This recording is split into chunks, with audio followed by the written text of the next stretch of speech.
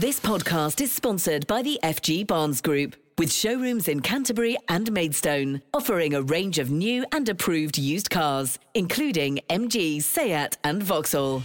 Kent Online News. News you can trust. This is the Kent Online Podcast. Nicola Everett. Hello, hope you're okay. Thanks ever so much for downloading today's podcast. It's Wednesday, August the 10th, and our top story today is that a man's died after a car crashed into a bus during a police chase in Margate.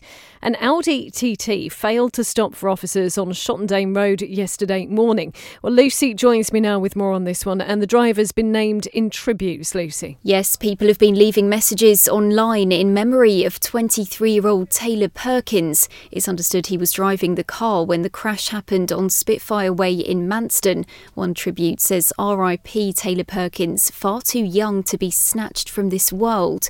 Another reads R.I.P. Taylor Perkins, such sad news. A good lad, knew you from young. Love to all his friends and family. According to his Facebook profile, he went to King Ethelbert School, which is in Birchington. And what have we heard from police? Well, they've told us that the police watchdog is now looking into the crash, which is standard procedure. It's also understood the police vehicle involved didn't make contact with either the car or the bus. Officers from the Serious Collision Investigation Unit want to hear from anyone who may have seen the vehicles on the road prior to the collision. Details on how to contact them are within the story on the website. Lucy, thank you ever so much. A man's been found guilty of murder after a 66-year-old was found beaten and stabbed at his home in Folkestone. Paul Wakefield was taken to hospital after being discovered at the property in January, but couldn't be saved. Shane Miles, who's 31 and from Rock Avenue in Gillingham, is said to have considered the victim to be like a father figure. His partner, Kaylee Halliday, who's 36 and from Crown Road in Sittingbourne, pleaded guilty to murder earlier on in the trial. They'll both be sentenced later this month. It's emerged a teenage boy who died at a fun fair in Dover was crushed after becoming trapped on a ride. 14-year-old Mackenzie Croxford Cook was found at the site in Pencester Gardens last week and couldn't be revived. We're told the ride wasn't running at the time and his death is not being treated as suspicious. Investigations have been carried out by the Health and Safety Executive. Thousands of pounds has been raised for several families after a fire swept through homes near Dartford. The blaze broke out in an area of grassland in Crayford Way before spreading to the properties yesterday. Around 60 firefighters were needed to tackle the flames. You can see pictures of the devastation on the website. And coming up a little bit later on in this episode, we're going to be hearing from Kent Fire and Rescue on how they've been affected by the extremely hot weather. 2 more people have caught monkeypox in Kent, and now there are concerns about a vaccine shortage. The new cases are in Canterbury and Folkestone and Hythe. Supply issues mean there are only 5,000 vaccine doses left in the UK, and bookings in some areas have already closed. Well, the UK Health and Security Agency says the illness mostly affects men who have sex with other men. Greg Owen is from the Terence Higgins Trust. It's quite clear that monkeypox is here. Is going to stay for a while. And I'd like to know, and the community would like to know, what the plans are for vaccine programmes into the autumn and into next year, because this is not going away anytime soon. And the silence is causing more problems. Kent Online News. The only secondary school on the Isle of Sheppey has been rated inadequate. Inspectors made a surprise visit to Oasis Academy in June. Their damning report is out today and reveals details of bullies using racist, homophobic and sexist language, a lack of permanent teachers, and half of students just not turning up to lessons. Academy bosses say they'd already started work on addressing the issues, including appointing new executive principal Andy Booth. They've also pledged to invest £1.3 million on improving the building and bringing in youth workers to support families. Well, 1,400 young people currently go to the school, and we've been speaking to Steve Chalk, who's the founder of Oasis. We accept the report. The inspectors came and saw what they saw, and we're not in dispute about what they saw at all. So, we accept it for what it is, because it's a true and accurate record of that photo snapshot on the couple of days that they were there, and it showed many of the issues that we've got, issues that have increased for us since the pandemic and through the pandemic. And so we'd already started putting lots of measures in place to make a difference. And I'll talk about some of those if you like. But for instance, as you know yourself, John, we'd recruited Andy Booth. At long last, we recruited a head teacher of real quality who's committed to stay on the island, really committed to stay for the long haul, as you know, which is fantastic. We recruited him because we knew of these issues that had emerged for us, had amplified for us through the pandemic and through the lockdown. We've recruited a whole new senior leadership team, and we've restructured the leadership team. And we've done all of that before the Ofsted report, before the Ofsted visit took place. So whereas when the Ofsted team came, they knew, and the report will say, they could see that we put in place measures for the future, they still had to take the snapshot on that day. And what did they find? What they found was a whole number of issues related to poor attendance, very low attendance, related to not enough staff, teachers there, an over-reliance on supply teachers, related to not being able to teach some of the core subjects as well as we should be doing because of the over-reliance on supply teachers, etc., etc. So it was that mix of issues and more, but those are the core ones that they saw. Those are the core ones that we knew about and were talking to the Department for Education about, and we're making progress on, in terms of rebuilding post the pandemic. But in one sense, the report came, we think if the report had come 3 or 4 months on, they would have seen a different picture. But that was the situation on those days, and that's what we're rebuilding through. So we've got a whole action plan in place, most of which we had in place before the inspection took place, because we knew those were the issues we needed to address. But we've now got that action plan ready to submit to the DfE. That's where we are. Well, perhaps you have children who go to the school, or maybe you used to go there. We'd love to know your thoughts on this one. You can leave a comment at Kent Online or via our socials. This is one of our most read stories today, and just days before a hosepipe ban comes into force in part of Kent, it's emerged a much-needed reservoir could be built in the county. South East Water want to flood a large area of farmland in the Broad Oak area of Canterbury and have the site running by 2032. They say it would be capable of holding 5 billion litres of water.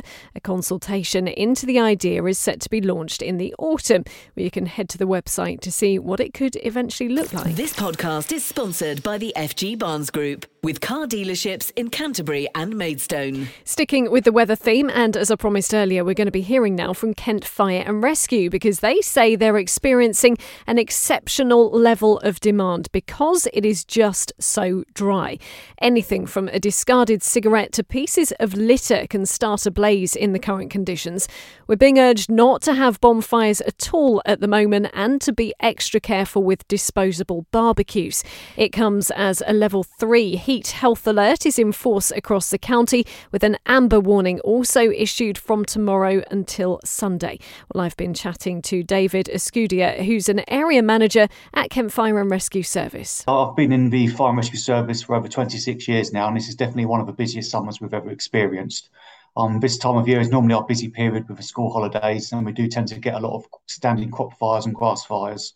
But if I give you an example, this time last year, we responded to around 44 grass fires and wildfires. So far this year, we responded to over 400.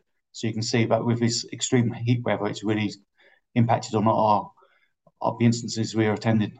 That's an incredible number. It doesn't surprise me. What are the conditions like for firefighters tackling those blazes in such extreme heat? Well, you can imagine if you just look on the beaches that people are stripping off and still find it unbearably warm. With firefighters, even with field fires, we still have to wear our personal protective equipment. So it is very arduous conditions for all our firefighters out there. But again, we're well prepared for these seasons. We've got lots of other arrangements in place to bring in extra crews, bring in specialist firefighting equipment, and ensure that our crews, when they have fought a wildfire, they get time to stand down and get some relief before they get on to the next one. We've got another heat alert in place, an amber weather warning. What would be your message this week? I think our key message is a number of points. First of all, please no bonfires. This isn't the time of year to have a bonfire.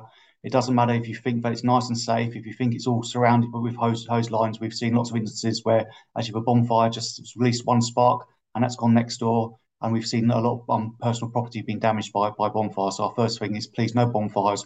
Wait till the autumn when it's wetter. Our second advice really for this type of weather is just look out for your neighbours. Just like we would do in the winter time, the elderly do get impacted, and especially the vulnerable this time of year. So please check in on your elderly neighbours and relatives to make sure they're okay. Always be prepared. If you're travelling anywhere, take a lot of bottled water with you and enough food just in case your journey takes longer. There's nothing nice than standing in a traffic jam with nothing to eat or drink. And thirdly, really, this time of year, we do get a lot of water rescues and water-related incidents. So our message will be the same as our colleagues in the RNLI and the Coast Guard. Please only swim in life-guarded areas and please avoid open water. I know how tempting it can be, especially for young people, to jump into lakes and rivers this time of year to cool off, but they are really unpredictable. You don't know what currents are underneath them. You don't know what obstacles are underneath them. So please just only swim and cool off in designated areas. You mentioned there about bonfires. What about disposable barbecues? They're very, very popular, but I think we've heard that some stores they're not prepared to actually sell them because they can cause fires. I mean, what would your advice be on barbecues at the moment? Obviously, if we didn't have any disposable barbecues, then we wouldn't have any fires started by disposable barbecues. But right here and now, we're just focused on getting through this summer period. So I would say that we don't want to spoil anyone's fun. If you're going to have a barbecue, just be very, very sensible. Have a look around you. Is a barbecue sited on something which can't easily ignite? Lots of people put disposable barbecues on grass, and then they're surprised at when the grass catches fire. This time of year, everything has been preheated, so it only takes a spark to ignite and turn into a large wildfire. So make sure your barbecue is sited off anything which could be combustible, well away from anything that can be combustible. And we're talking here about sheds, fences, greenery, shrubbery, well away from them areas. Always keep it supervised and always have a lot of water standing by. So once you've finished with a barbecue, you can give it a good rinse to make sure it's absolutely freezing cold before you dispose of it carefully. And more importantly, on beaches, please don't cover up the barbecue with just sand, because the next person who walks on that sand doesn't know that heated barbecue is there. And with the fires that we're seeing in the large fields, are they likely to have been started by perhaps something as straightforward as a discarded cigarette, or is there such thing as they can just spontaneously happen because it's so hot and dry at the moment? Spontaneous combustion is very rare, and likewise, discarded cigarettes are normally fairly rare to start fires, but this time of year, as everything is so preheated anyway, it doesn't take a lot to catch things alight. So as everything's already hot, a discarded cigarette could quite easily catch a crop field alight. That could be just someone driving past, throwing a cigarette out their window and it landed on a grass verge. We've seen that happen recently. But again, just things left in fields, so broken bottles and cans, that can reflect light and that can cause fires. And unfortunately, we have some evidence that some fires have been started, not maliciously, but by children and sometimes their parents building campfires, and they're not having any media to put it out when it gets out of control. Plans have been put in place for another 24-hour gambling centre in the middle of Maidstone. If proposals are given the go-ahead, it would be the third to open on Week Street. Critics say people should be spending their money on living during the current crisis. We're told the facility would create 10 jobs. An investigation's underway after a severely underweight dog was found wandering around in Sheerness. At Kent Online, you can see a picture of the female American Bull Cross, who's been named Yuzu. The local dog warden says there are signs of prolonged animal cruelty, describing it as one of their worst welfare cases this year. Kent Online reports. A Gravesend woman who sells content on OnlyFans has been speaking about some of the more bizarre requests she receives. Mickey Rose is 22 but has been in the sex trade since she was 18. Now, she said she can earn up to £10,000 a month from the content she posts online. But there's a downside too. She's received threats, including violence and kidnap. Well, here's what she had to say to our reporter about some of the more weird requests she's received. A lot of requests are, can you dress up in this weird specific thing? And someone sent a message asking me and my partner to do a reverse Midsummer thing where I was dressed as a bear and he was, I don't know, dressed, because I've never seen Midsummer, so I assume dressed in a white cultist outfit with flowers and things. I've had quite a few people specifically ask for me to dress in my old school uniform, and even if I wanted to, I didn't own my old school uniform. So when I said that, they then said, oh, but do you have any photos from when you were in school? And they didn't mean just normal photos. They were asking if I had any nudes from when I was of school age. And obviously every time I've had that request, I've blocked the person and reported them to whatever website they've asked me on. And then obviously about them requesting that my family members join in on my videos, which is very, very strange. I've never understood that. I have sold socks before. Underwear is a little bit harder because you have to vacuum seal it and stuff. But one time I did sell a pair of my socks. I sold a pair of thigh highs and I think it was either 1 or 2 trainer socks in a bundle thing.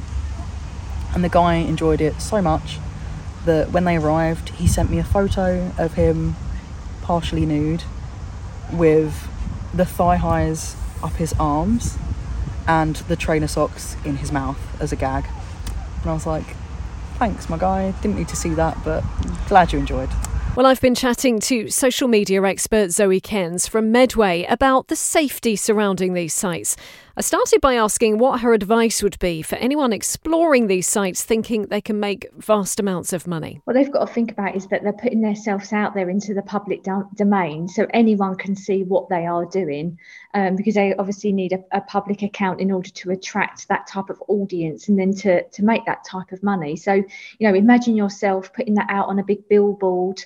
Everything is going to be out there for people to see, but also you're opening yourself up to that negative feedback, and also people bringing across negative comments. Yeah, I mean, the lady we've spoken to, she clearly knows how to just block and report people, but I guess if you're not used to that, or it's not something you've experienced before, it could be pretty intimidating, couldn't it? Yeah, if you've not experienced feedback and some of the untowardly comments that you could get, and you're not too sure how to deal with them, it can be unsettling and overwhelming in how to deal with that. You can feel unsafe, you can feel threatened, you might even feel like, you just feel unsettled about it on your feet.